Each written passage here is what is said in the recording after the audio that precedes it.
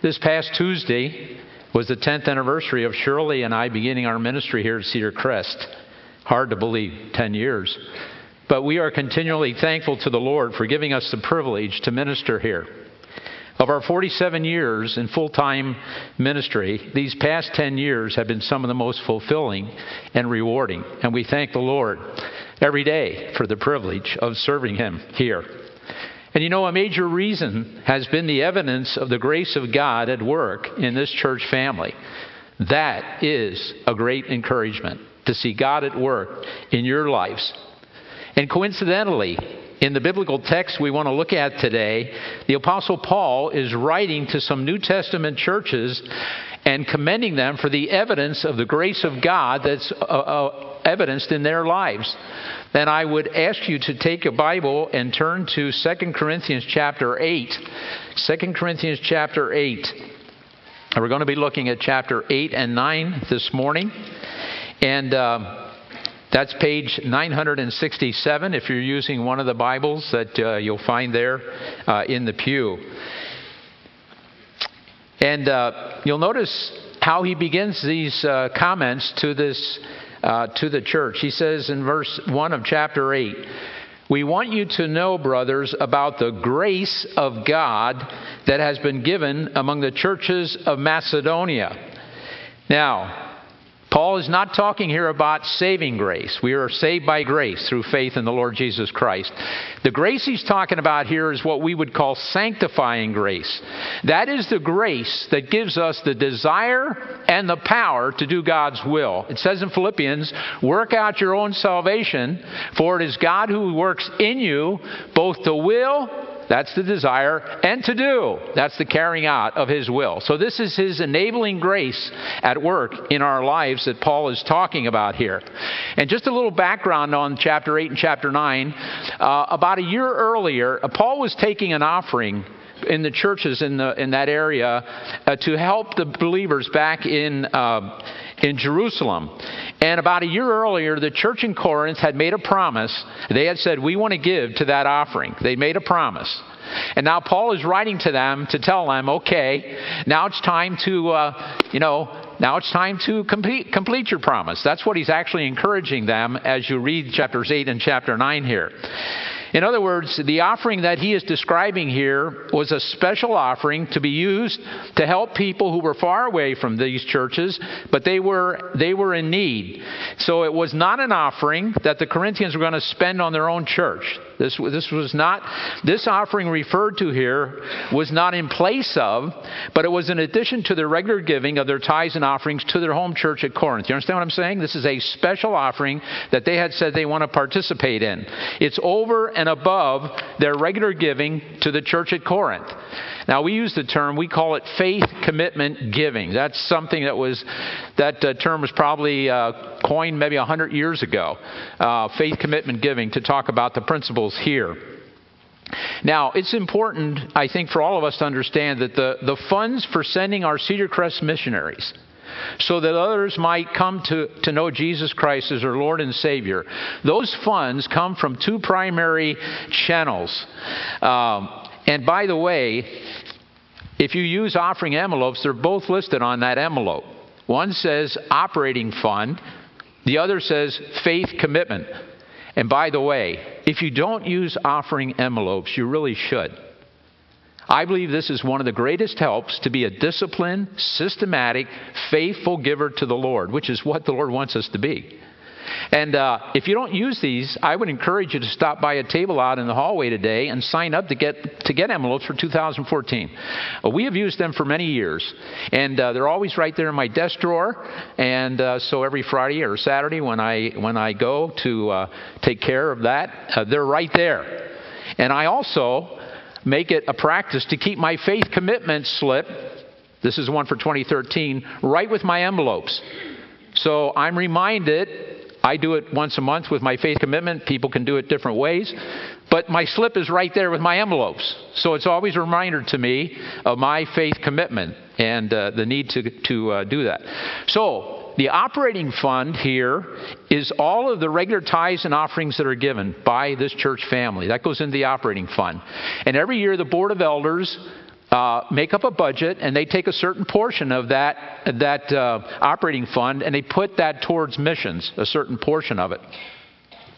But then in addition to that, we have the faith commitment offering. And those commitments are made during our GO conference each year. You should have received one of these slips in an envelope. And we encourage everyone to pray and ask the Lord, what would you have me trust you for in the next year to be able to give towards the outreach of the gospel through Cedar Crest? And that's what this form is. It's a faith commitment slip. And we encourage everyone. I encourage young people, teenagers, to make a faith commitment to the Lord. There's much the Lord will teach you through that kind of giving.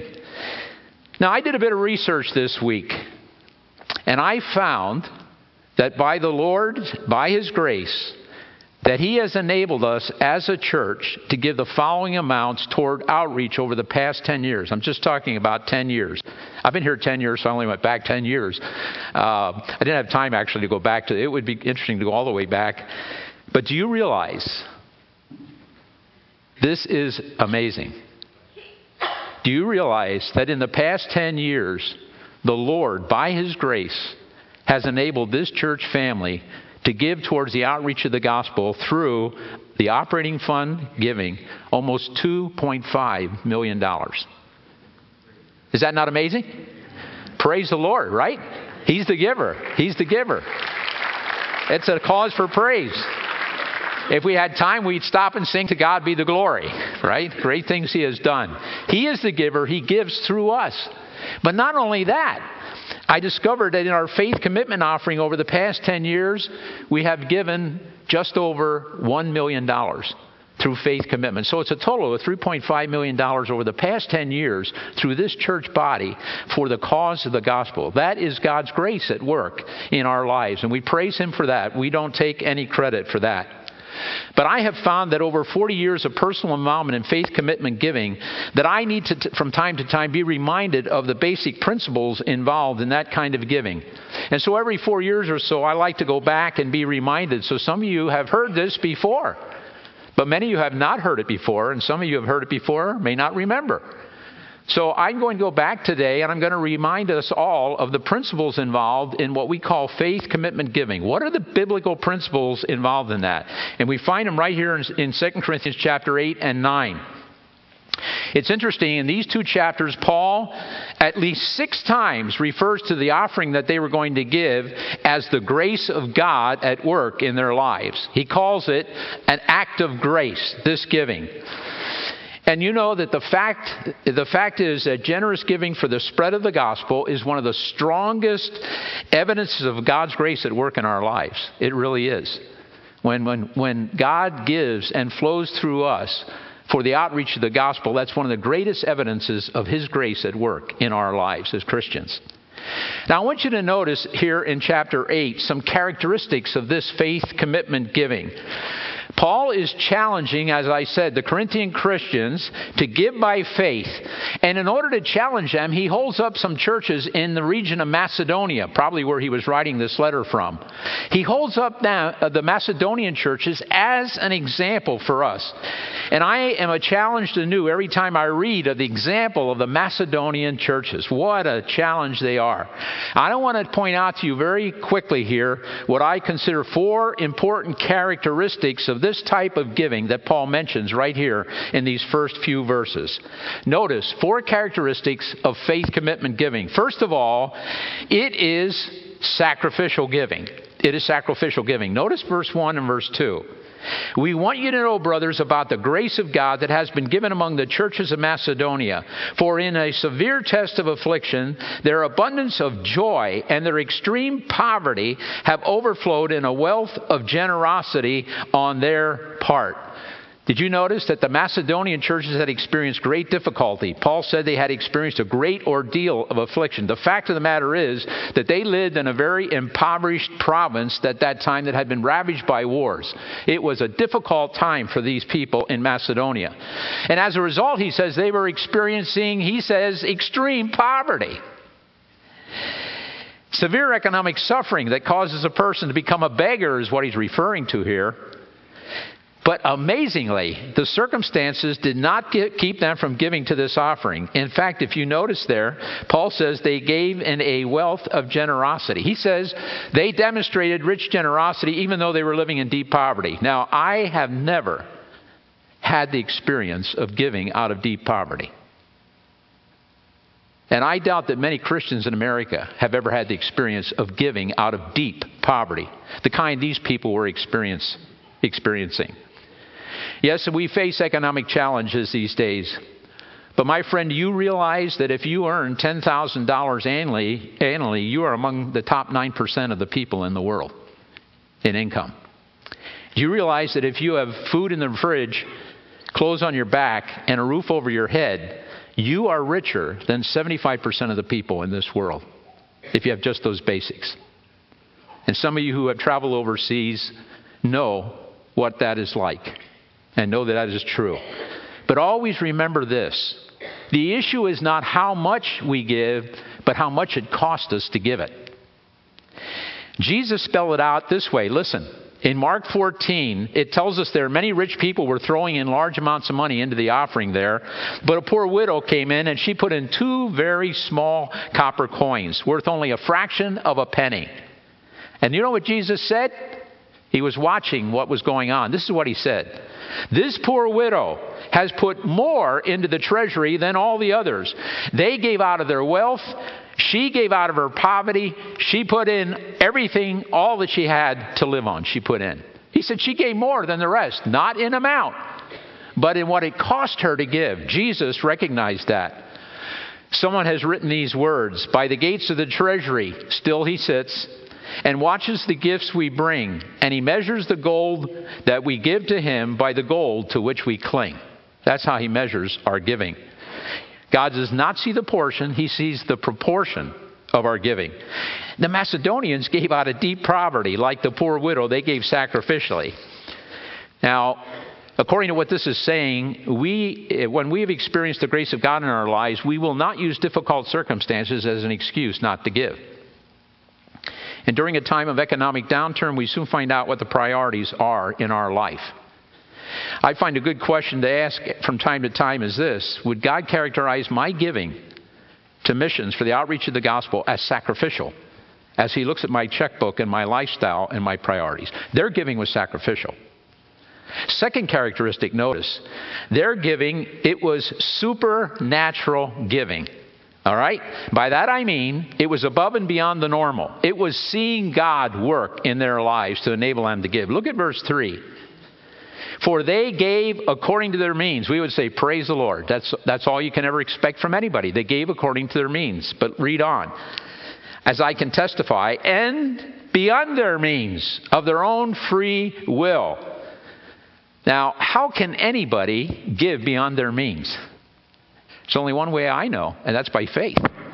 That's by a supernatural work of God in my heart and giving me the ability to give beyond my faith, providing beyond what my means. I call that a supernatural work of God in my life. You know what it says in Hebrews 11:1 about faith? Listen, faith is the confidence that what we hope for will actually happen. It gives us assurance about things we cannot see. We don't see it. And we are hoping and we're trusting God for it. That is faith. I believe that faith always involves the supernatural. God at work in our lives. And I believe faith commitment giving for missions is stepping out in faith and seeing God supernaturally work to provide that need. And I know that many could share the experience of doing that. Stepping out, not knowing where it's going to come from, and seeing God provide. Third characteristic I want you to notice here, it was, I would call it spontaneous giving. And by that I mean it flowed, it was out of the overflow of their hearts. Now, look at verse 4. Paul says they were begging us earnestly for the favor of taking part in the relief of the saints. They were begging Paul because you know what? I think Paul was saying to those Macedonian believers, no. You don't have to participate. You know, he knew their financial condition. He's saying, no, you don't need to participate. He said, Paul, let us give. We want to give. Our joy will not be complete until it overflows to meet the needs of others. Please let us give. What an amazing people they were at Macedonia. I like what Warren Wiersbe says. He says, grace not only frees us from our sins, but it frees us from ourselves. The grace of God will open your heart and your hand so that your giving is not the result of cold calculation. Oh, well, let's see what's the minimum I can give and get by? But it will be warm-hearted jubilation. It will be spontaneous. Lord, I want to give. I want to give. So the Macedonians' giving was a spontaneous and joyful overflow of their love for the Lord. It was not a burden. They gave because they wanted to. And I trust that our giving to the Lord is out of an overflow of a heart of joy, not a burden. Not a burden when we sit down to write those checks. And the last characteristic I want you to see is it was what I would call spiritual giving. And you say, why do you say it was spiritual giving? Because it's possible for giving to be done in a very carnal or legalistic manner. I'm doing it because this is what the Lord wants me to do, and I'm doing it. What made their giving so different? Well, look at verse 5. Look at verse 5. He says, not as we expected, but they gave themselves first to the Lord. Before they gave this offering, they gave themselves first to the Lord. In other words, their giving was an outward expression. They had given all they were and all they have to the Lord. But they realized that it all belonged to the Lord, right? All they were and all they had. You see, if we give ourselves totally to the Lord, Lord, here I am. Everything I have, everything I am belongs to you, and I want you to use it for your honor and glory. Well, we will have little problem giving our substance to Him. And I believe that's the basis of all Christian giving. It is an act of worship and surrender to the Lord of all that He has entrusted to us. The hymn writer put it well in these words: we give thee but thine own, whatever the gift may be, all that we have is thine alone. A trust, O Lord, from thee, right? Everything that you and I have is a trust. We've been given a trust to use it for His honor and for His glory, not for our purposes. So these amazing Macedonian believers give us, I believe, the foundational characteristics for faith commitment giving. One, it is sacrificial. It's going to cost me. Secondly, it is supernatural. It's above and beyond. It's stepping out in faith and seeing God supply. It's spontaneous, an overflow of my love for the Lord and His grace in my life. It's not a burden. It's not an obligation. And finally, it's spiritual. It's the result of a total surrender of my life to the Lord. And by the way, the challenge that Paul gave to the Corinthians rings down through the centuries to every one of us who claim Jesus Christ as our Savior and Lord. Look at his last statement at the end of verse 7. This rings down to all of us. Paul says, see that you excel in this act of grace also. God wants us as believers to excel in this grace. That's what he's saying. He's challenging the Corinthians. He's challenging us. See that you excel in this grace also. I believe that Scripture makes clear that our Lord's desire is that we would excel in the grace of giving so that the world may know of our Lord Jesus Christ. Now, very quickly, I also want you to see some of the consequences of this kind of giving, because Paul goes on and spells out a number of them here. I only have time to mention two. What are the consequences of that kind of giving to the Lord? First of all, we're going over to chapter 9 now. If you'll jump over to chapter 9, we're going to begin at verse 6. First thing Paul says is that kind of giving will bring blessing to ourselves. We will be blessed. Do you know what Jesus said in Luke chapter 6? Listen to these words of our Lord. Give, and it will be given to you. Good measure, pressed down, shaken together, running over, will be put back into your lap. For with the measure you use, it will be measured back to you. Do we really believe that? That's Jesus speaking. He said, for the measure that you use, it will be measured back to you. And now Paul reminds the Corinthians that that promise of the Lord is still true. It's still true. Notice, he says we will be blessed by reaping in the measure that we sow. Look at verse 6. The point is this: whoever sows sparingly will also reap sparingly. Whoever sows bountifully will also reap bountifully. You know that if a farmer hoards the seed and keeps it in the barn, he's not going to have a harvest. He has to get out and he has to sow the seed. And the farmer who sows bountifully will reap bountifully. You see, the harvest is directly proportional to the amount of seed we sow. That's what it's saying here. You know, according to Scripture, faith commitment giving can become a never-ending cycle of harvest. Never-ending cycle. As we give by faith, God gives back so that we can continue to give and give even more. And I know that many of us here could testify to how the Lord works when we step out in faith and give that way. Multitudes of Christians have experienced this truth through faith commitment giving. But not only do we reap in the measure that we sow, but notice we are blessed by reaping even while we're sowing. Even while we're sowing, we are blessed. Look at verse 8. This is an amazing verse. And God is able to make all grace abound to you, so that having all sufficiency in all things at all times, you may abound in every good work. In other words, God is saying, if you step out in faith and make a commitment to give as He provides, He will provide all that you need. Is that not a promise He's making there? Did you notice the alls? All sufficiency, all at all times, God is going to meet my needs. And look what He says in verse 11. You will be enriched in every way for all your generosity. So one of the joys of faith commitment giving is the joy of giving more and more. My friend, you may have heard this said, but it's true. You cannot outgive God. Now, I want to make clear, we are not talking about the prosperity gospel here. There's a lot of baloney, especially on television. Sow your seed, and then, you get this car, you get this home, you get this. That's a bunch of baloney, to put it in Pennsylvania Dutch terms. I grew up in Lebanon County, so... This is not the prosperity gospel we're talking about here. This is the generosity gospel. This is not saying I give to the Lord so that I can get more for myself. What He's saying is here, I give to the Lord, He gives more back to me so that I can give more. That's what He's saying here. This is generosity gospel here. The great 19th century preacher Charles Spurgeon, while speaking at a missions conference, said this: in all of my years of service to my Lord, I have discovered a truth that has never failed, has never been compromised. That truth is that it is beyond the realm of possibilities that one has the ability to outgive God. Even if I give the whole of my worth to Him, He will find a way to get back to me much more than I can give. And I think it's talking about in spiritual and eternal blessings that God is going to give back to me. We're blessed personally by this kind of giving. But not only that, and more importantly, notice what he says here. It will bring blessing and glory to the Lord. Look at the beginning of verse 11.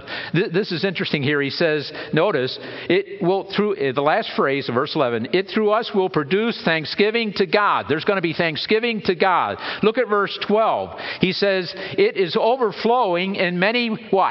Thanksgivings to God. Look at verse 13. Because of your submission flowing from your confession of the gospel and the generosity of your contribution, they will glorify God. God is glorified, Paul says, through this kind of giving. God enriches us so that we can give, and God receives the thanksgiving and glory.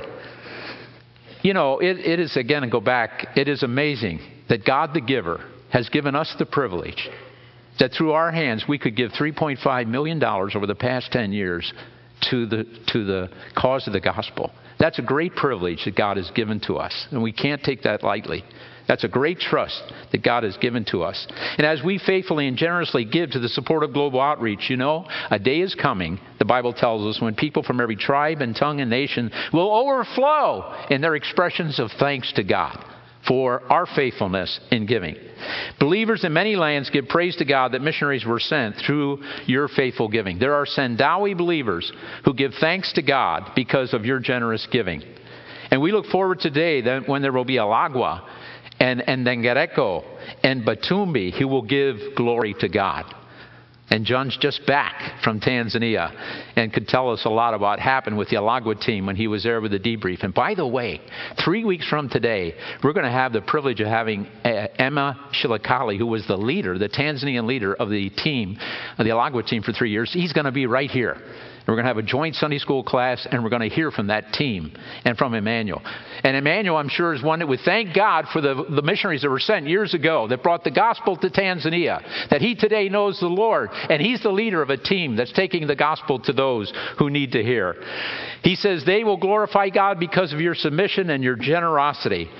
My friend, does our faithful sacrificial giving to missions have any lasting effect? Absolutely. Absolutely. It has an eternal effect. And not only that, in the midst of it all, we experience the joy. And God gets the glory. Such a deal, right? We have the joy and God gets the glory. And so I would say to you, my friend, if you have never experienced the joy of faith commitment giving, I would challenge you to step out in faith and look to the Lord for what He would have you to trust Him for in 2014. And over the next 2 weeks, I'd ask you to pray, and then come on the 20th, 2 weeks from today, with your slip, and it says on there, explains it, how you tear it in half, that this is what I'm going to trust God for to enable me to give in this coming year for the cause of the gospel. But I want you to notice how Paul finishes this passage. He began it by talking about God's grace. He closes it by talking about the grace of God. Look at chapter 9, verse 15, how he closes. Thanks be to God for His inexpressible gift. The greatest grace gift that was ever given, Paul says, is our Lord Jesus Christ. Right? The greatest act of grace was God giving the Lord Jesus Christ. God the Father, by grace, gave His all, His one and only Son. And Jesus Christ, by grace, He gave all, and He laid down His life for you and me. Back in chapter 8, verse 9, I didn't get to read that verse, but notice that verse. It says, "For you know the grace of our Lord Jesus Christ, that though He was rich, yet for your sake He became poor, that you through His poverty might become rich, spiritually and eternally rich." He was willing to leave the splendors and glory of heaven to come to this earth and die on the cross and give us the gift of salvation. And this morning, these elements before us are a visible reminder of God's indescribable love and grace expressed in the great gift of His Son, our Lord and Savior, Jesus Christ.